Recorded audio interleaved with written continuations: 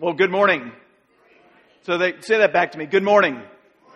Now, you got to know that when I get preach at Harvest on a weekly basis, our building has no sunlight what to speak of. So this is unusual for me to say, wow, I can see all of you so good and so clearly. So this is refreshing. Whether this goes well in the next few moments or not for you, I'm going to enjoy the sunlight, okay? It's so good to be with you.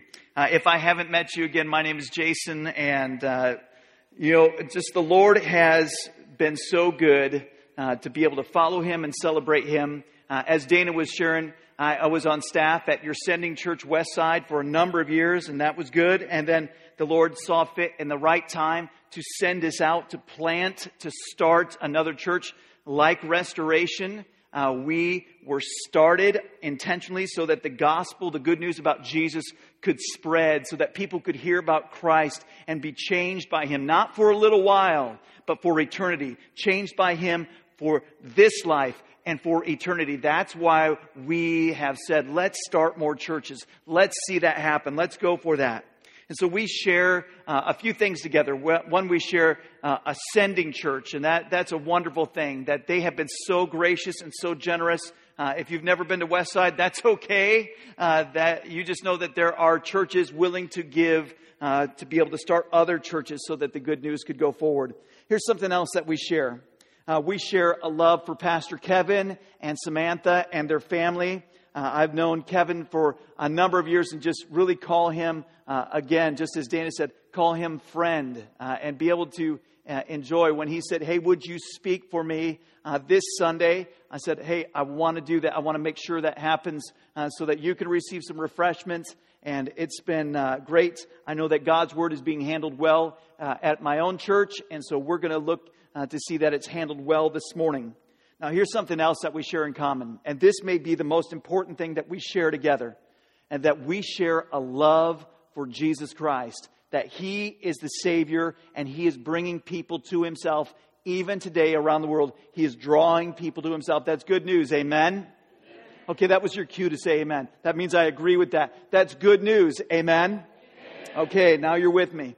And so we are getting ready to be in God's Word together. And I want you to know, as we get into God's Word today, that we can approach it with a confidence. He has already prepared this for us. What He has in store for us today, it's already prepared. God has something to speak into each of our lives. And so this morning you can come and say, all right, Lord, I know you prepared this. Now I invite you to come and speak to me. I invite you, Holy Spirit, to come and lead me into all truth. Challenge me, change me, convict me. Help me to follow you. Help me to respond to what you have. And so let's do that together right now. I want you to pray with me. Would you pray with me? Don't just listen to me. Pray. And we will get ready to invite the Lord to speak to us from His living Word. All right, let's pray together. Father God, we come to you in the strong name of Jesus. It is only because of you that we've gathered here in this place. We know that whatever has happened here this past week, this morning, this is a place of worship, a place to worship you, the living God, the God who changes lives, who has changed so many lives in this room and intends to keep changing them this morning. And so, Holy Spirit, we pray that you would come and lead us into all truth. Help us to understand your word today. Help us to know what it means to our lives so that we might follow you more clearly and more boldly this week. And we thank you, Jesus, that you love us. It is in your strong name we pray. Amen? Amen. Well, let me begin this morning by acknowledging a fact. And it is a fact that we live in an unstable time. Would you agree with that? That we live in an unstable time. And you say, well, I think we've always lived in an unstable time. I think that may be true as well. But let me just recount for you a few things that have happened in just the last few months that remind us that this world is not all there is, and that this world is unstable in many ways. Let me begin from the world of finance. Many of you are saying, hey, man, I'm just trying to make ends meet. I'm trying to make my budget every month. I'm trying to make sure the bills are paid. I'm trying to make sure that happens. And then in August this year, we witnessed the stock market plunge 1,000 points. We saw a few days later, the Dow Industrial plunged 588 points. Do you realize that people lost fortunes in just a matter of minutes, in just a matter of hours? People's savings and their investments, some of them were just wiped out. They were gone. That's unstable in the world of finance. Let's move to the world of foreign policy. Things that we hear about, we see on the news, we read about them. We know this, that the United States, that we have entered into a new era right now, that we are now engaging in this new relationship with Iran. And you might say, I could never believe that would be happening, that we would have this relationship with Iran in this way. Or how about a restored relationship with Cuba? Nations that have pledged to hate us and kill us at different points in recent history. The United Nations in just the last few weeks has witnessed these amazing and impassioned speeches from different leaders of the world, leaders like Iran, leaders like Israel, who have said very boldly that they do not they hate one another, and that they are calling people to their side. We look around our world and we see that it is in very much an unstable condition. Look into one more geopolitical area. We see Russia. We see Russia, who we don't know whether they can be trusted, but they have not been someone who's been trustworthy in the past. And in this past year, they invaded Crimea, and now they have invaded and are working in Syria. And you look and say, what is going on? What's going to happen? Where is this all leading? What do we know? Now, let's turn our attention to the world of sports. Do you realize that the Cubs made it into the playoffs? That's an unstable world.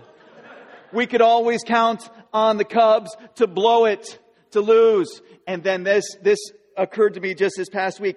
I realized that the Cubs made it into the playoffs as the 1980s sci-fi film Back to the Future said they would. And I think, whoa, now I'm really thrown. I'm really thrown. The Cubs. And you say, I don't even know who the Cubs are. Go ahead and look that up right now, and it'll rock your world as well.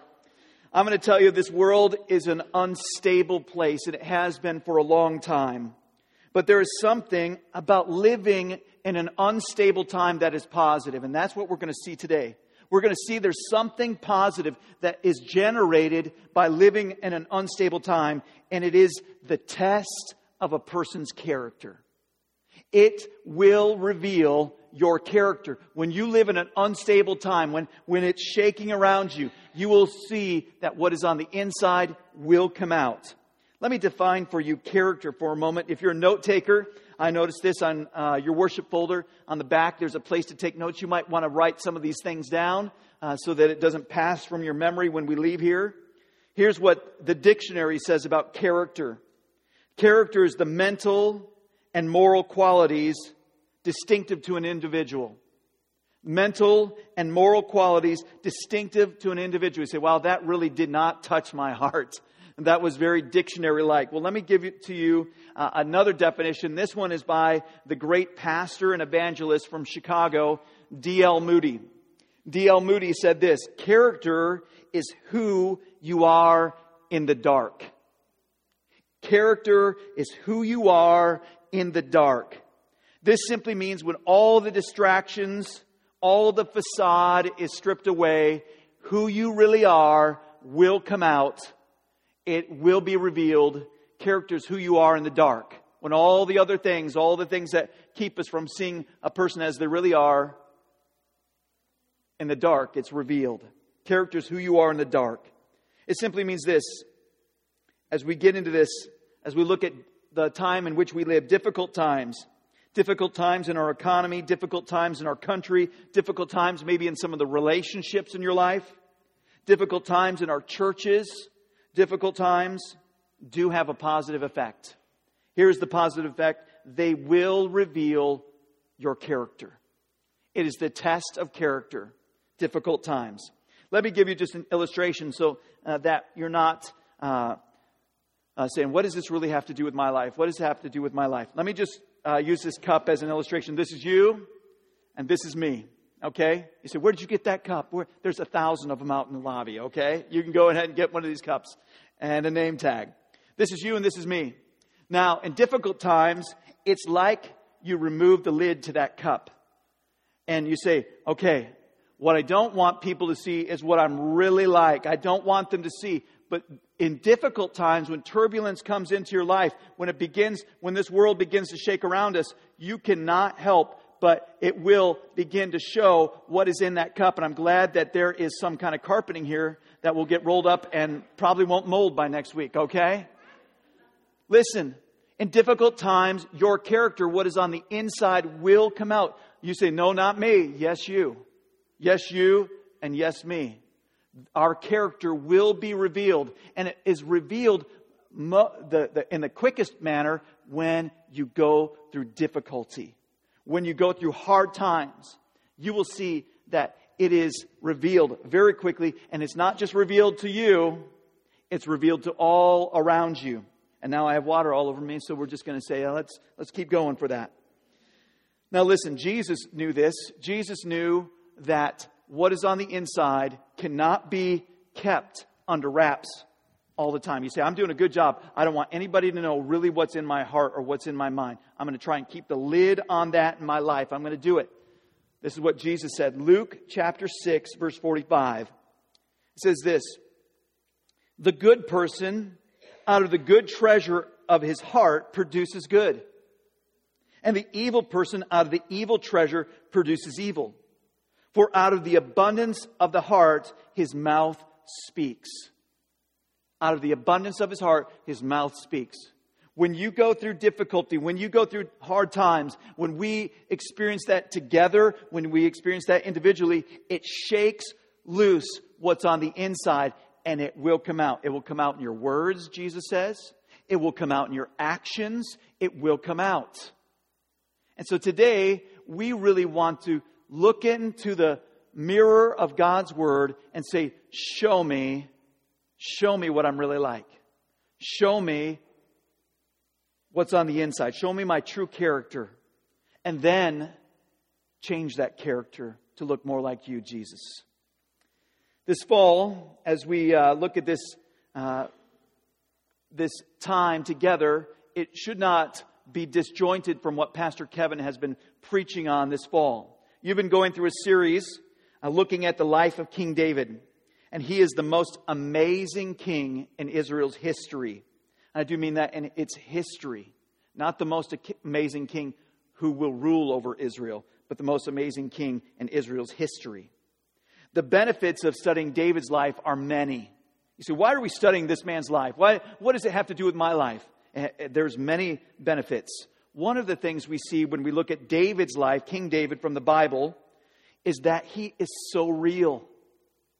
He is so gritty. He is so easily identifiable with what's going on in our life. He's not like, I don't know what that's like. I don't know how to identify with that person. No, David is somebody we can all identify with, because not only are his great achievements recorded, but his great mistakes are recorded for us as well.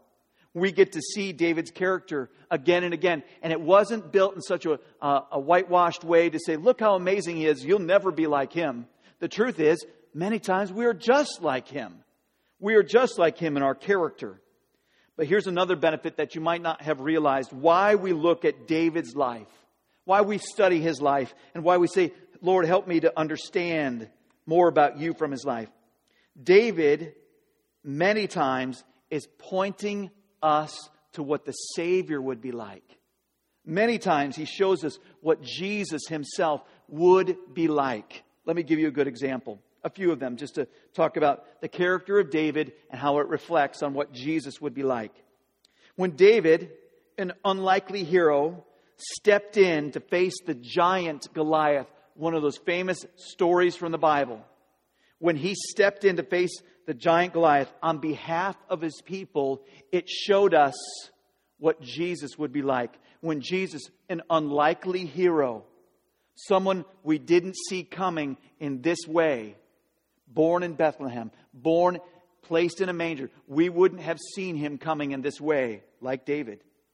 And he would step in and he would face the giants of this life for us on behalf of his people, the people, his creation, all of humanity. When He would step in and He would fight the giants of Satan and sin and death. Just like David, who would defeat through the power of the Lord Goliath, Jesus would step in and defeat the giants of Satan, sin, and death for us. Here's another way we can see David revealing Jesus to us. In David, we see a shepherd who truly cares for his sheep. In Jesus, we see a shepherd who truly cares for us, who cares for us with all of our failings. In David, we see a mighty king, a powerful king. In Jesus, we see the King of Kings. We see in David an amazing reign and a great kingdom. In Jesus, we see the ultimate reign and the ultimate kingdom, the kingdom of heaven. And David, this is one of those opportunities where we really get to see where the Scriptures show us something that we might not have seen immediately. David, when he became the anointed king, when Samuel the prophet, and this will play right into where we study the Scriptures today, when Samuel came and anointed David, poured oil over his head, a great symbol of the Holy Spirit, poured oil over David's head and said, "You'll be the next king." It was years until David had all of Israel under his reign. It was years that had to pass until he became king over all of Israel. Now Jesus, the anointed king, you saw his anointing when he was baptized by John the Baptist and the Spirit of God descended on him like a dove. That was the anointing of Jesus, the anointed king. And now Jesus, we wait with him until all of this unstable world is brought underneath his feet. Just like David, Jesus is waiting until everything is brought under his feet. So many pictures for us to look at. But we must refine our focus this morning and look at the picture that is coming from 1 Samuel 25. And so if you have a Bible this morning, would you take that out? It could be on your phone. It could be on your tablet. That's great. It could be a Bible that you picked up in the lobby. And we're going to be in the front half of your Bible, 1 Samuel. Hopefully you have it marked in your Bible so you can come back and back and back as you join in and study this also during your life groups. 1 Samuel chapter 25 is where we will camp out this morning. And I want you to see, and not just me, the Scriptures want you to see character revealed in an unstable time. We will look at 4 pictures of character this morning. 2 of those pictures will be pictures that you say, you don't want to be known for this. You don't want this to be the character of your life. And there will be 2 pictures that you do want to be known for. And so the first picture is found in 1 Samuel 25, verse 1. Would you look at that with me, please? 1 Samuel 25, verse 1. Now Samuel, that is the prophet Samuel, died. And all Israel assembled and mourned for him. And they buried him in his house at Ramah. That's where we want to stop this morning. Just begin right there with a picture of character. Let me show you the first picture of character. And if you're a note taker, would you write this down? The first picture of character we want to learn from this morning is to be humble. Is to be humble. If we look at the life of Samuel, this is a man who exercised great humility. He was an amazing servant leader who loved God and loved the people of Israel. He truly did. He was not perfect, but he was a fantastic role model of what true servant leader character looks like. He was a humble man. In fact, you look at what happened when he died. Verse 1, now Samuel died, and all of Israel assembled and mourned for him. Do you know that during Samuel's life, much of Israel did not want to hear what he had to say? Do you know that? Isn't that true for us today? That, hey, we're struggling with your leadership, but then when you're gone, man, all of a sudden now we remember all the good qualities and all these things. And people get together at a funeral and remember all the good things. And they share all of those things. Samuel has died. And one of the things you're seeing is that he, even in death, he is a humble man. He does not want some massive tomb, some massive display prepared for him. He's saying, just bury me at my house. Just bury me at my residence. Bury me and keep following the Savior. Keep following the King of Kings. Do what God says. He is such a humble man. If you contrasted him with another contemporary, his name is King Saul. King Saul is the reigning king in Israel at this time. And this man loves to set up monuments to himself. He loves to have all the attention. He loves to have people praise him. In fact, he built a huge monument to himself in a place called Carmel. And so as he does this, it is such a contrast. Here's Saul over here, a man who is about himself. And then look at the character, the humble character of Samuel. He is such a man of humility who served. Now let's ask the question. Let's ask this question. Can you and can we simply serve Jesus? Can we simply serve Jesus at work? Can we simply serve Jesus at our home? Can we simply serve Jesus here at Restoration Church? Can we simply serve Jesus right here in the Yakima Valley without accolades and attaboys? Or do we need recognition? Do we need to operate like King Saul and have somebody build us up and show us and tell us how great we are? Or can we come and say, God, this is what you asked me to do. I want to do it because I love you. And I only do that because you love me. I want to live a humble life, a life that honors you. I want to honor you in my home. I want to honor you in my work. I want to honor you with my finances. I want to honor you with my time. I want to honor you, Jesus. Help me to honor you. Do you need gold stars? Do you need pats on the back? Or it's not worth it for you? A great lesson in following Jesus in a humble way would be a great study of looking at the prophet Samuel and his life. We see something here in verse 1 that we might not look at, and we might just be quick to move on to the next verse and get there. But it says that all of Israel assembled and mourned for him. That doesn't mean every person assembled and mourned for him. That means at least all the leaders, the chief leaders, they gathered together. They remembered what Samuel did in the name of God and for the love of the people of Israel. But there's somebody who's not here. There's somebody who's not at his funeral. There's somebody that didn't get to go to the burial. There's somebody that wasn't there, and his name is David. His name is David. Because David is on the run. David is out because Saul wants to kill him. Saul wants to kill him. And this shows us that this is really an unstable time. A time where we look and see that we can say, yeah, it was an unstable time in their history. Just like us. An unstable time for us.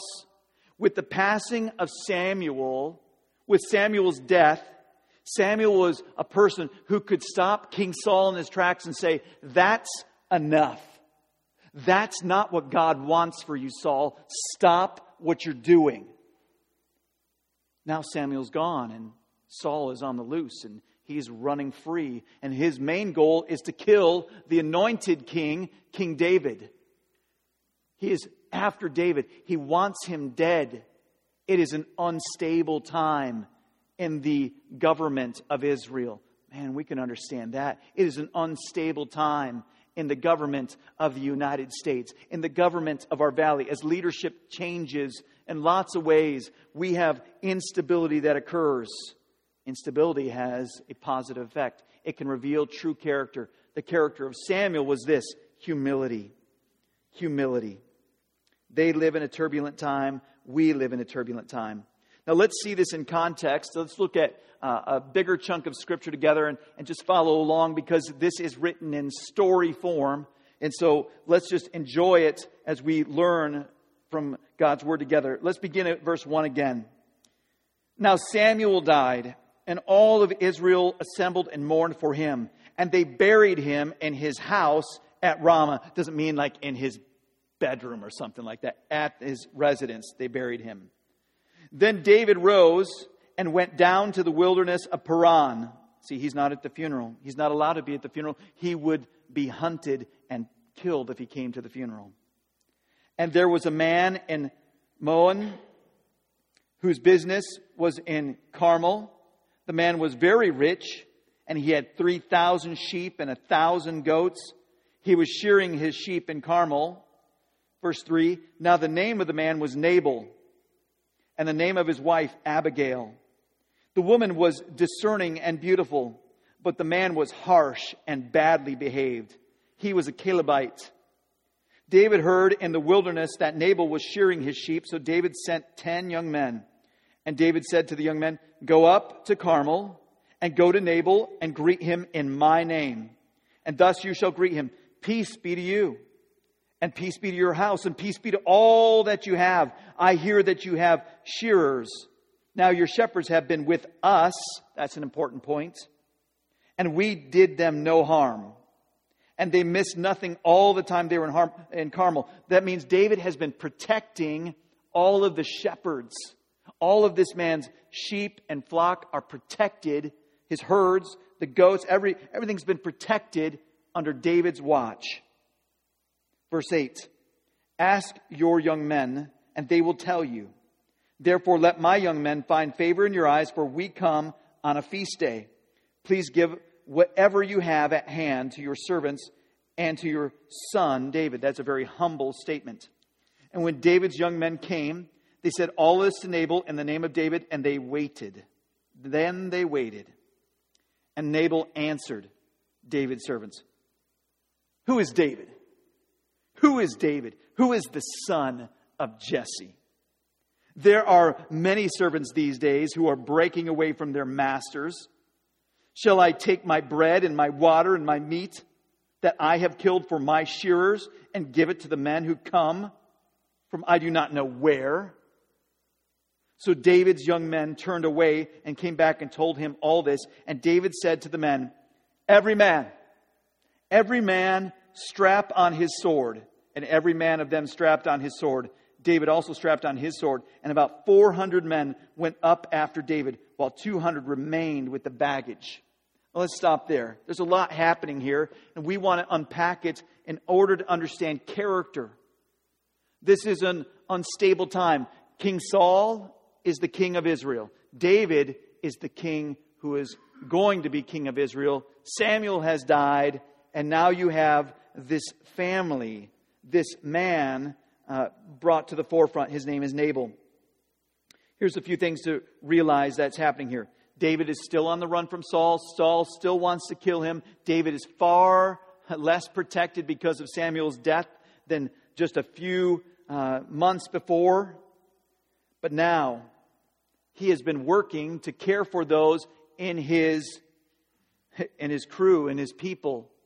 There are 400 men that are going to go with him, 200 that are back. It doesn't talk about all the wives and children. He has a great amount of people that he has to take care of. And so he has been working, and one of the people he worked for is this man named Nabal, who is a rich man, a man with a lot of wealth.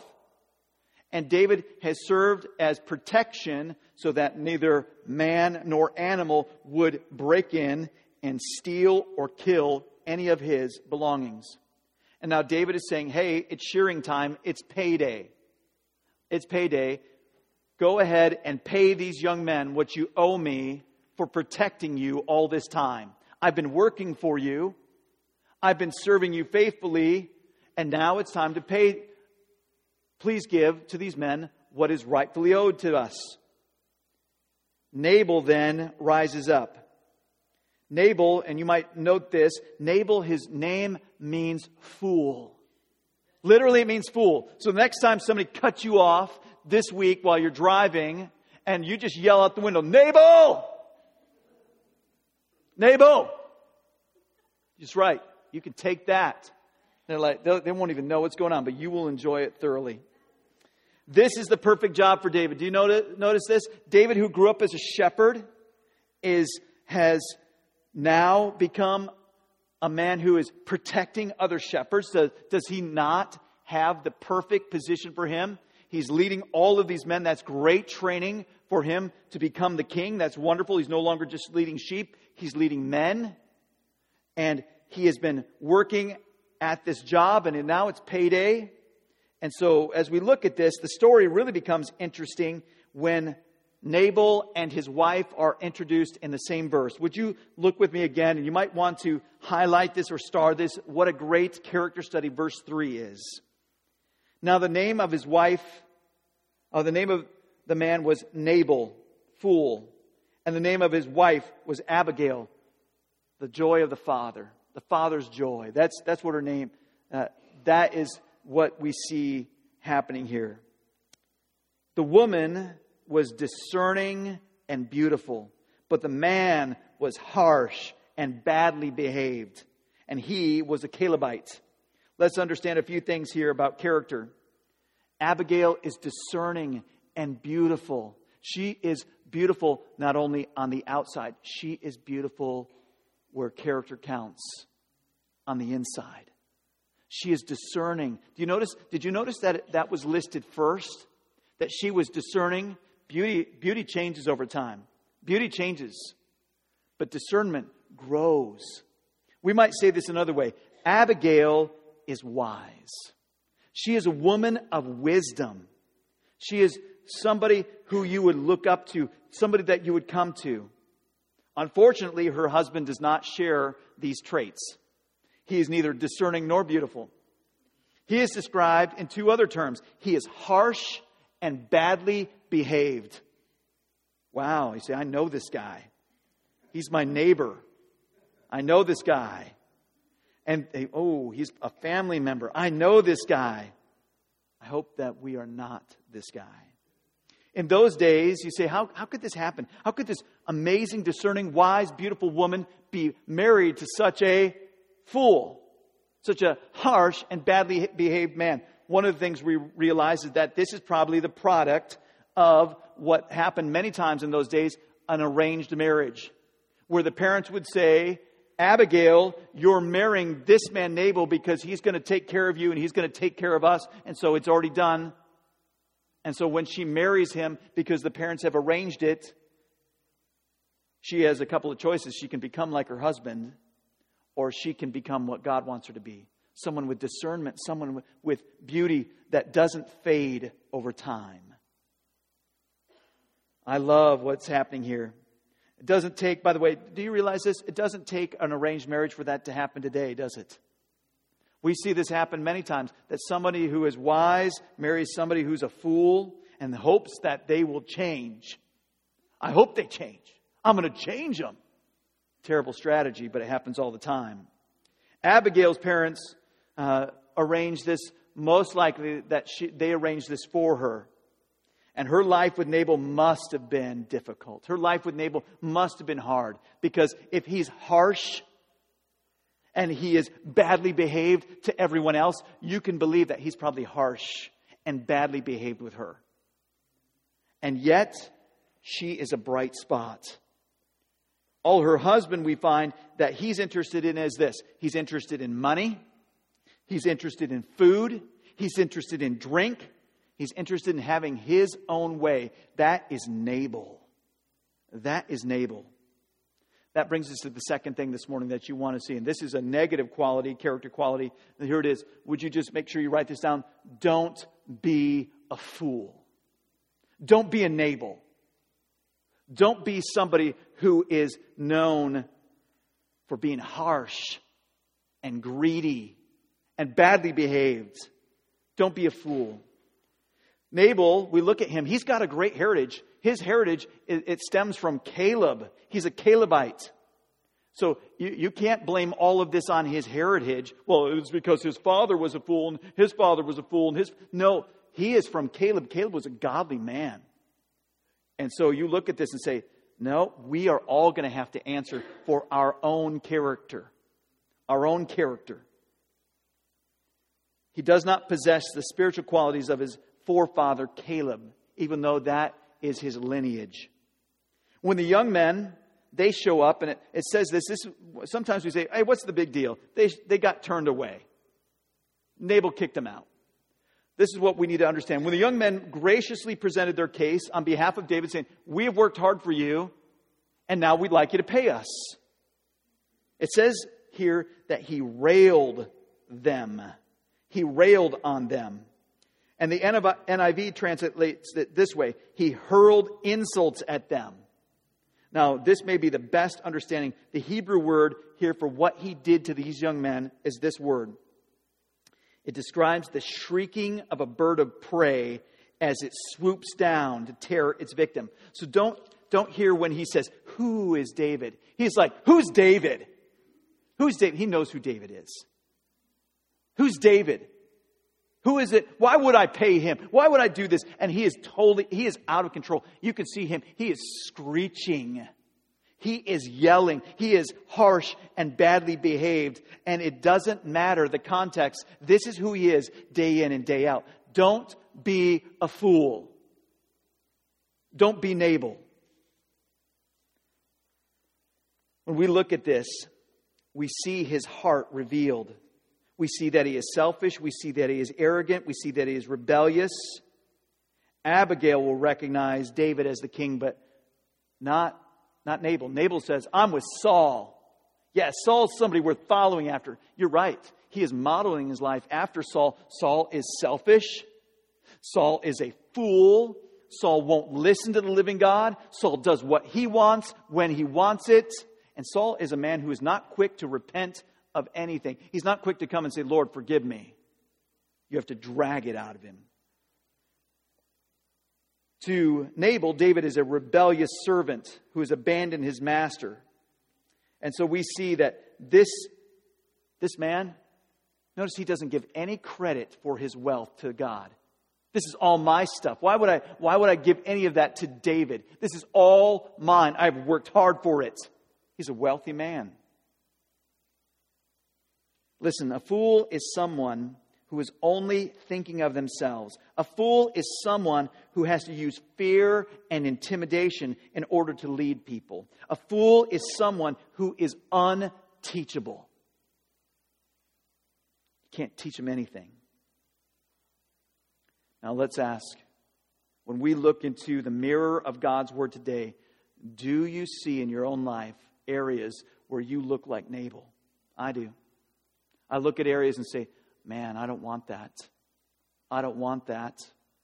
This area of my life looks more like Nabal than it does Samuel for sure. It doesn't look like Jesus over here. Jesus changed me. Here's a few ways to know if you're a Nabal today. Have you made a commitment and you have not fulfilled it? Have you made a commitment and you have not fulfilled it? That is the character of Nabal. Have you mistreated someone just because you could? That is the character of Nabal. Have you mistreated someone to make yourself look good? That is the character of Nabal. And if you look into the mirror of God's Word today and you see Nabal in your own character, then today is the day to come and ask the Lord to change you. To say, Jesus, change me. Holy Spirit, do whatever you need to do so that I don't look like Nabal. Change me to look like you, Jesus. Change my character. Change me. If you look at the mirror of God's Word, don't just look in the mirror, as the book of James says, and then turn away and say, oh, it's not that bad. If you resemble Nabal, turn from it today. Ask Jesus, say, Jesus, change me. Holy Spirit, do whatever you need to do to change me. I want to follow you. Third picture of character this morning. Third picture, and it is a negative picture. And this is where we look at David's life, and he doesn't look like Jesus in this passage. In fact, the third thing to learn from today is don't be hasty. Don't be rash. Don't be somebody who's an overreactor. Don't be hasty like David. Look at verse 13 again. And David said to his men, every man strap on his sword. And every man of them strapped on his sword. And David also strapped on his sword. And about 400 men went up after David. And while 200 men remained with the baggage, they are going to not only take what belongs to them, but they are going to bring an amazing amount of sin if they carry out what they plan to carry out. If David is allowed to just go and not only kill Nabal, but kill all the men of the household and then take all of it for himself. That's David's plan. Everybody get their sword on. We're going to go clean Nabal's clock. No, we're going to do more than that. We're going to clear out his house. We're going to take it for ourselves. This is what we're going to do. David looks a lot like Saul here. David looks a lot like the king he has been avoiding and running from. He is looking like a man who will not consult the Lord and say, Lord, is this what you want? Lord, what should I do? Lord, how should I respond? Lord, where do you want me to move? And when do you want me to stay? Don't be hasty. Don't be rash. Don't be like David in this. You say, I thought you said that David often looks like Jesus. Many times it points us to Jesus. This passage shows us, listen, he's not the hero of this story. He's not the hero of this story. This is a time where we have to come back and see that there is another hero, and that hero is waiting to be revealed. Let's look at what is happening here. David's answer for everything at this point in his life is to say, put on your sword and let's kill someone. Let's kill someone. Let's take action. Would you just maybe write this down? This is not action. This is overreaction. This is not action. This is overreaction. How many of you, maybe don't show hands, all right? Keep it to yourself right now. Are a classic overreactor. When something happens, you say, all right, you hit me, I'm going to kick you. You pushed me, I'm going to run you down. You set my house on fire, I burned the entire neighborhood down. I'm a classic overreactor. That's you. That's me. If that's you, let this not be our excuse. I hear this happen a lot of times. We excuse our character and we say, I come from a long line of overreactors. I can't help it.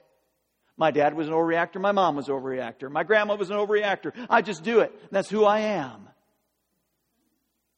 When I hear something like that, I say, would you stop blaming that on your parents? Would you stop blaming that on your grandparents? If you know Jesus as your Savior, He has given you the Holy Spirit. And the Holy Spirit is greater than your heritage. Do you realize that? The Holy Spirit is greater than your heritage. I'm Irish, I have to fight. I love that around, you watch this. Next year, when it gets around St. Patrick's Day, these t-shirts will come out. They're in Kelly green, and they'll come out and say, fight me, I'm Irish. People say that, like, well, you don't understand where I came from. I understand that if you know Jesus, He is able to change your character. If you know Jesus, He is greater than your heritage. He's greater than your past, and He can change you. Don't be rash. Don't be hasty. Don't just excuse being an overreactor. David here is going to have to learn. In many ways, he is modeling himself in this picture just after his predecessor, King Saul. If David succeeded in this, this is where God is going to have to intervene. If David succeeds in this, he will not find refuge anywhere in Israel. He will prove that he is a renegade and he needs to be stopped, just like King Saul has been saying to everyone. If he does this, he will show that he is a danger not only to himself, but a danger to the people of Israel, and they will turn on him. And I love this about the Lord. The Lord is not going to allow that to happen. He's going to intervene, and He is going to stop David's misstep here. He's going to change his character. And He's going to do that by revealing somebody with the character of Christ to David. When the Lord is saying, hey, you are not really in charge. You're not meant to rule your own life. He steps in and He overrules us. He saw that David was about to act rashly and foolishly, and so he arranges the wise and courageous woman named Abigail to step in. Let's see what happens. Look at verse 14. But one of the young men, one of the servants, told Abigail, Nabal's wife, behold, David sent messengers out of the wilderness to greet our master, and he railed at them. He screeched at them. He yelled and was just out of control like he normally is. He railed at them. Yet the men were very good to us, and we suffered no harm. These men, they protected us. When we were in the wilderness, they protected us. They protected us from the animals. They protected us from the thieves. They protected us from the bandits. They protected us. We suffered no harm, and we did not miss anything when we were in the fields, as long as we went with them. They were a wall to us, both day and by night, all the while we were with them, keeping the sheep. Now therefore know this, and consider what you should do. For harm is determined against our master and against all his house. And he is such a worthless man. Look at that word. Would you underline that in your Bible? He is such a worthless man that one cannot speak to him. That's what his servants are saying about his character, about Nabal's character. He is a worthless man. Nobody can speak to him. He is just a fool. Then Abigail made haste and took 200 loaves and 2 skins of wine and 5 sheep. Remember, it was feast time, so all this food was already prepared. They were already making it. It was a big celebration. So she gathers 200 loaves and 2 skins of wine, 5 sheep already prepared, and 5 seahs of parched grain, and 200 clusters of raisins, 200 cakes of figs, and laid them on donkeys. And she said to her young men, "Go before me. Behold, I come after you." But she did not tell her husband Nabal. As she rode on the donkey and came down under the cover of the mountain, behold, David and his men came down toward her, and she met them. Hey, this is God's hand right here. He is intercepting David. He is right now protecting David from himself. He's got something to teach David. And she met them. Now David had said, "Surely in vain I guarded all that this fellow has in the wilderness, so that nothing was missed of all that belonged to him, and he has returned me evil for good. God do so to the enemies of David, and more also, if by morning I leave so much as one male of all who belong to him." Listen, he is there on a vengeance. He is there setting himself up as God. And he is not God. He has not consulted the Lord. He has come up with his own plan, and his plan is filled with emotion. His plan is filled with passion. His plan is not what God wants for him. When Abigail saw David, she hurried and got down from the donkey and fell before David on her face and bowed to the ground. She fell at his feet and said, "On me alone, my Lord, be the guilt. Please let your servant speak in your ears and hear the words of your servant. Let not my Lord regard this worthless man Nabal." Look, she called her husband worthless. Ladies, that's not something you want to be putting on Facebook, okay? Don't do that. But listen, she knows who she's married to. It is exactly what the servant said. She knows. And she's saying, let it fall on me. If you need to kill someone, kill me. Let it fall on me. On me alone, my Lord, be the guilt. Please let your servant speak in your ears and hear the words of your servant. Let not my Lord regard this worthless fellow Nabal, for as his name is, so is he, Nabal, fool. You know what his name means, and so do I. But I, your servant, did not see the young men of my Lord whom you sent. Now then, my Lord, as the Lord lives. Do you notice how many times she's going to say, "my Lord," to him? She recognizes him as the true king. She recognizes him as the anointed king who is meant to rule over the people of Israel. She recognizes the hand of God on David's life.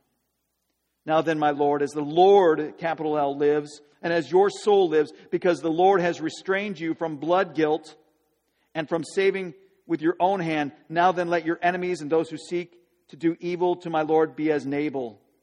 And now let this present that your servant has brought to my Lord be given to the young men who follow my Lord. She is going to say this 14 times, "my Lord." She recognizes who he is.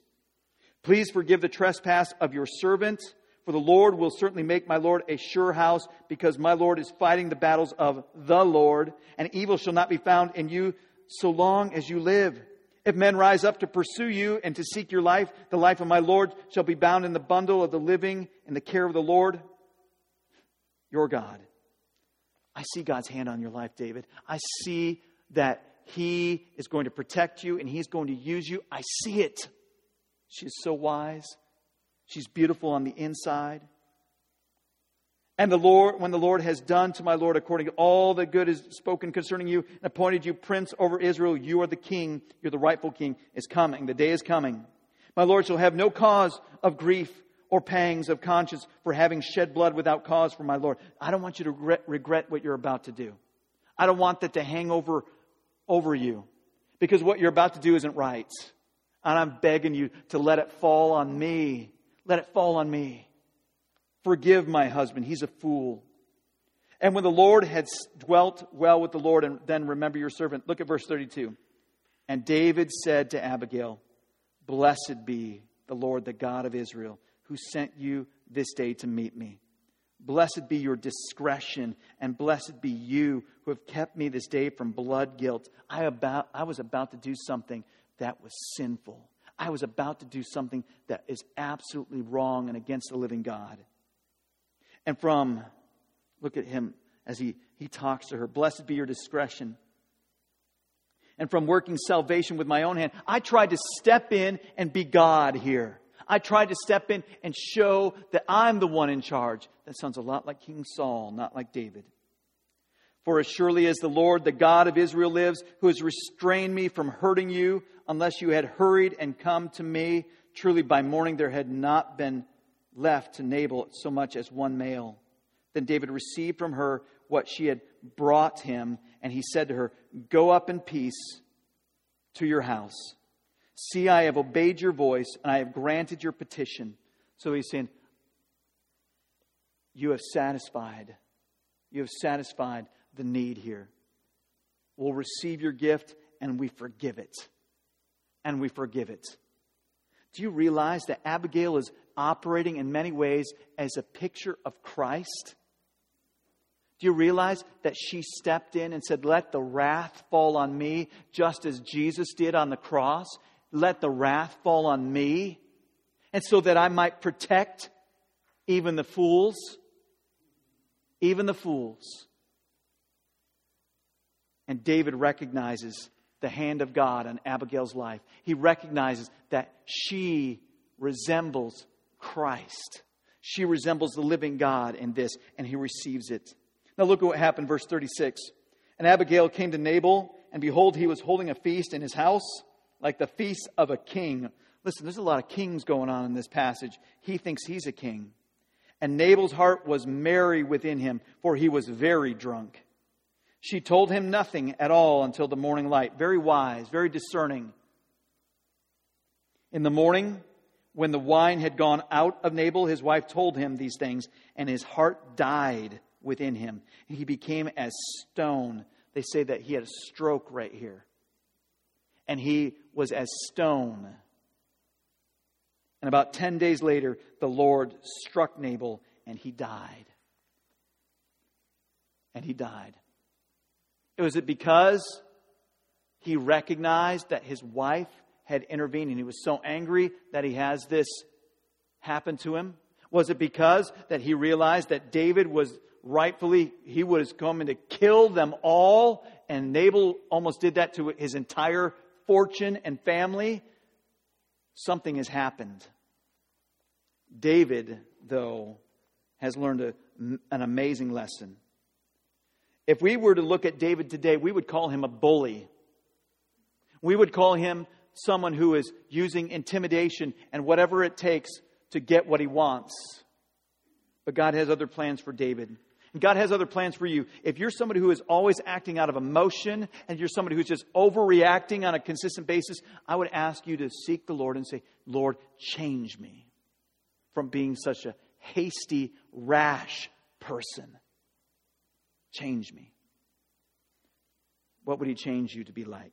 Number 4 today, and with this we'll close. He would change you to be wise. Would you write that down? Be wise. May it be said of you what it was said of Abigail, that you have discretion, that you are discerning, that you are someone who is beautiful on the inside, that your character would resemble Christ. That is what we see in Abigail's life here. What did she do? She went and she put together all this food that was rightfully David's, the payment, and she took it. She took it. This was not wrong. She was not stealing from her husband. He is the head of the house, but she's the mistress of the house, and she can command her servants to do what she wants. She knows that Nabal would have opposed her if she would have told him. He would have stopped her from doing what was good, and so she did what needed to be done. She didn't steal from her husband. In fact, her husband was stealing from David. And so she paid the debt that her husband refused to pay. And in order to save a little money,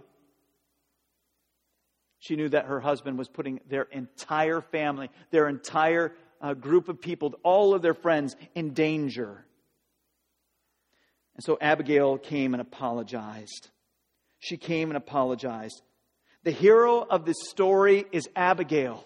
The hero of this story, unlike so many other stories in the Middle East, who they do not lift up women. Notice that about the Bible? That it places value on men and women consistently. Here she is. She's the wise woman who saw that destruction was about to fall on her family, and she put herself at risk to save them.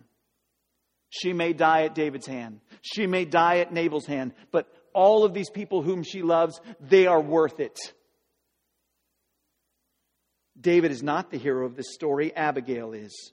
She is the one whose character most resembles Christ. And we have a lot to learn from Abigail. We have a lot to learn from her. She is the one who uses her gifts. She is the one who uses her position. She's the one who uses her personality. She's the one who uses faith to act. Now this story concludes. You need to know how it ends. That her husband Nabal dies. The Lord struck him down. And David steps in after Nabal has died and been buried. He steps in and he proposes marriage to Abigail, and she accepts. She becomes the wife of David. She wisely responds to his proposal, and she now has married a man that has real character. How do we know that David has character? Because he was teachable. He changed when God confronted him. Unlike Nabal, unlike King Saul. And it's interesting that David will be a man who has far more wealth and power than Nabal ever would. But he is a man who is going to be generous and humble. Now let's make it very personal today. A couple of different examples today. Do you, as you look into the mirror of God's Word, do you resemble the humble servant leader Samuel today? Do you, when you look in the mirror of God's Word, do you see in the reflection a foolish and selfish person like Nabal? Are you a hot-headed overreactor like David? Or are you discerning and wise like Abigail? And you say, oh man, I want to be like Samuel. I want to be like Abigail in this story. Then let me give you one more option. One more option that is the hero of every story. Greater than Samuel, greater than David, greater than Abigail, definitely greater than Nabal. And that is Christ. Jesus is the hero of every story, and He is to be the hero of your story. He is the one whose character we should reflect Christ. Character is who you are in the dark. May it be said of us that we reflect Jesus.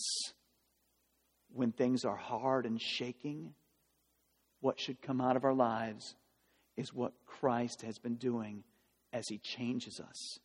You say, man, He's got more to change in me. Amen. That's for all of us. May He change you because of this. May He change me because of this.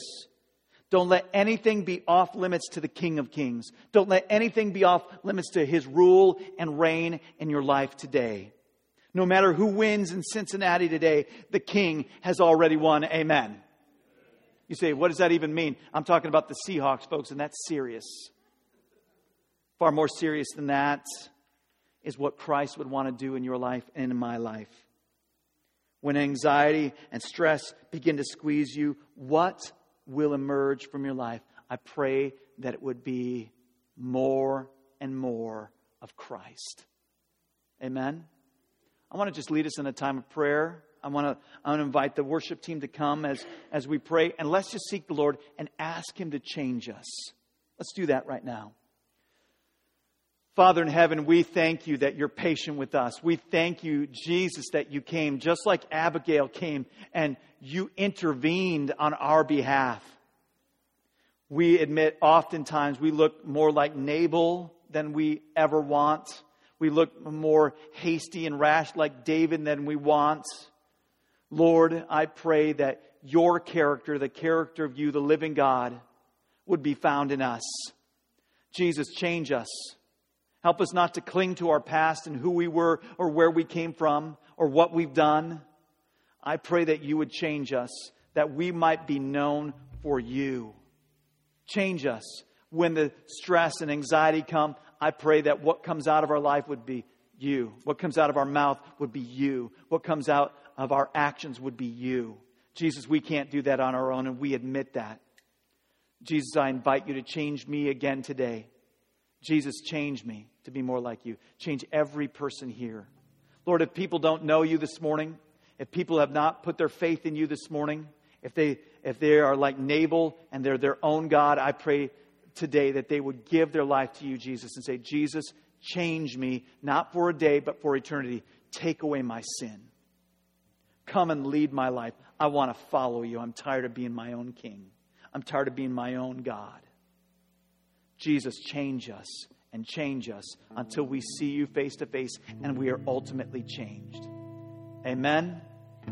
Amen. Let's sing and celebrate the hero, the character of Christ this morning.